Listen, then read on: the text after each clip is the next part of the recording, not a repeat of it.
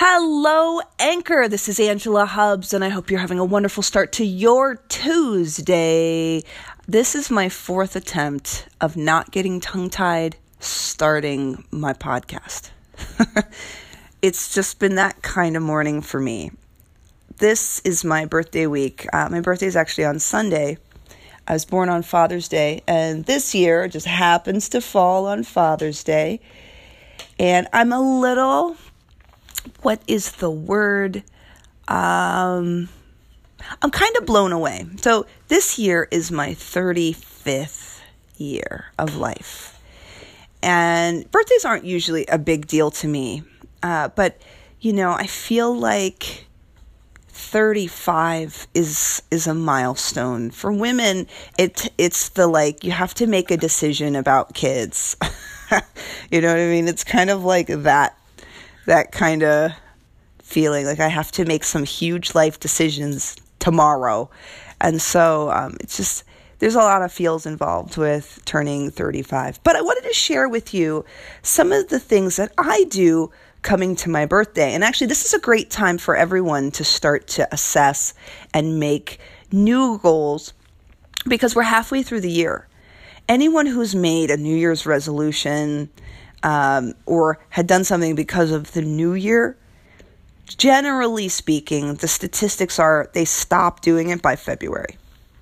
So half of the year, June, it can be really helpful to recommit, to reassess, and to move yourself with inspiration, empowerment, encouragement to go in the direction you want.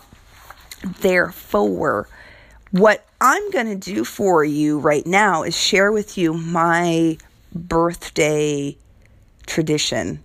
And if it's something you want to take on as your half-year marker, join in. I think it can be really great because it just resets everything.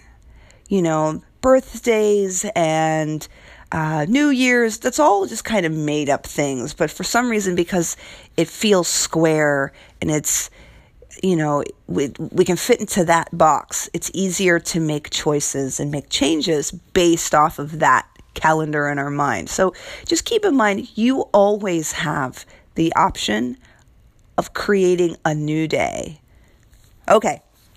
So one of the things that I do for New Year and for my birthday is I assess where I've been, and then I make some BHAGs, big, hairy, audacious goals for myself going forward. So I'm going to share with you some of the questions that I ask myself to reflect on my past year.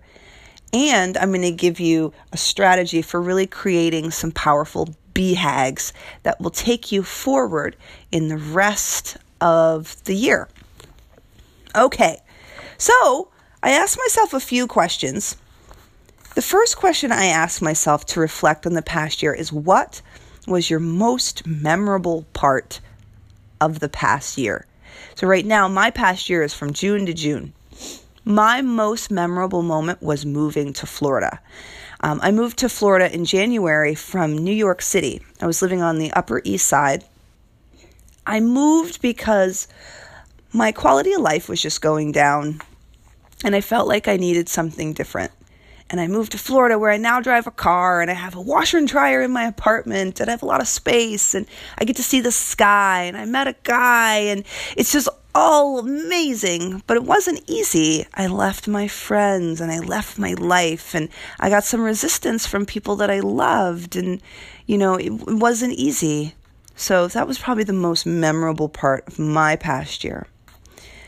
Okay, so the next question that I asked myself, what were the 3 biggest lessons you learned from the past year?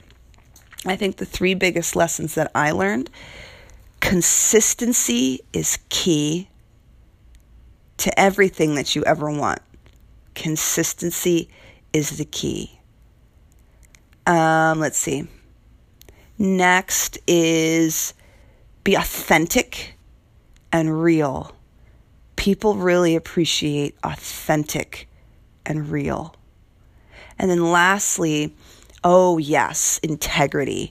Integrity is either following your heart and what you know you need to do, or you do the opposite and you follow your ego. Nothing good ever comes from following your ego. Those were my 3 biggest lessons. Next question, how are you different now versus last year? That is a loaded question. I'm different in a lot of ways. However, I feel like I am more strong in who I am as a person. Every year, I get more and more authentically Angela. I'm goofy. I play. I don't care what others think about me when I play. So I feel like I've gotten stronger in who I am, and it just gets more and more loud as I get older. So, in looking at my past year, looking at what I learned, now I get to kind of decide where I go in the future, where I go next.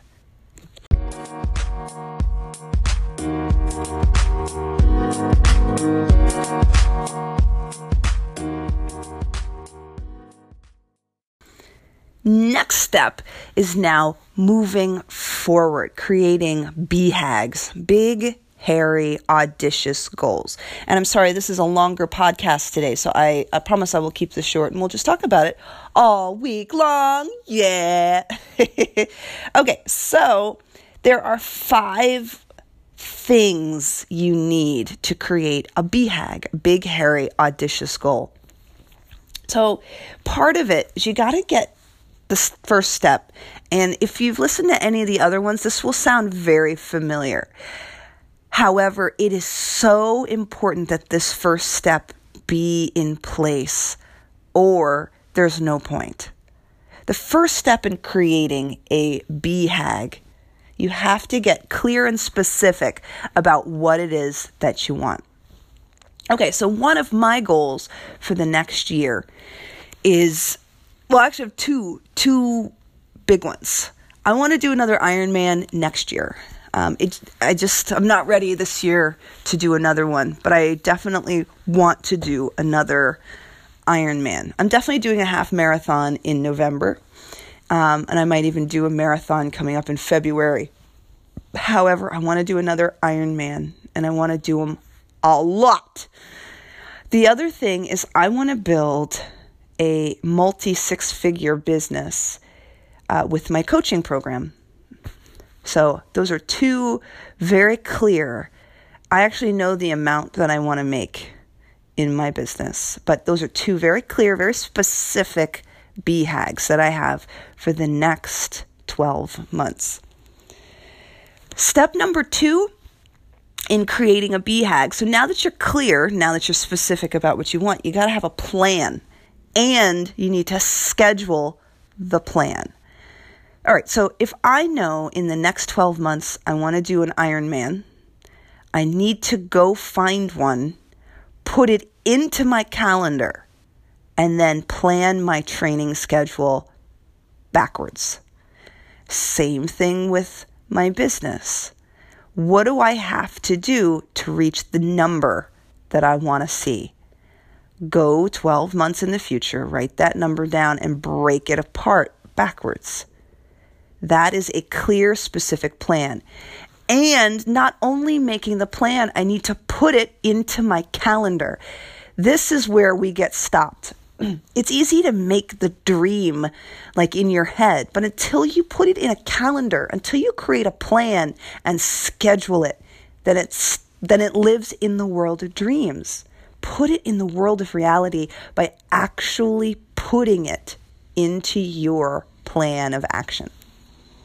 Step 3 in creating a BHAG, start small to go fast. Go slow to go fast.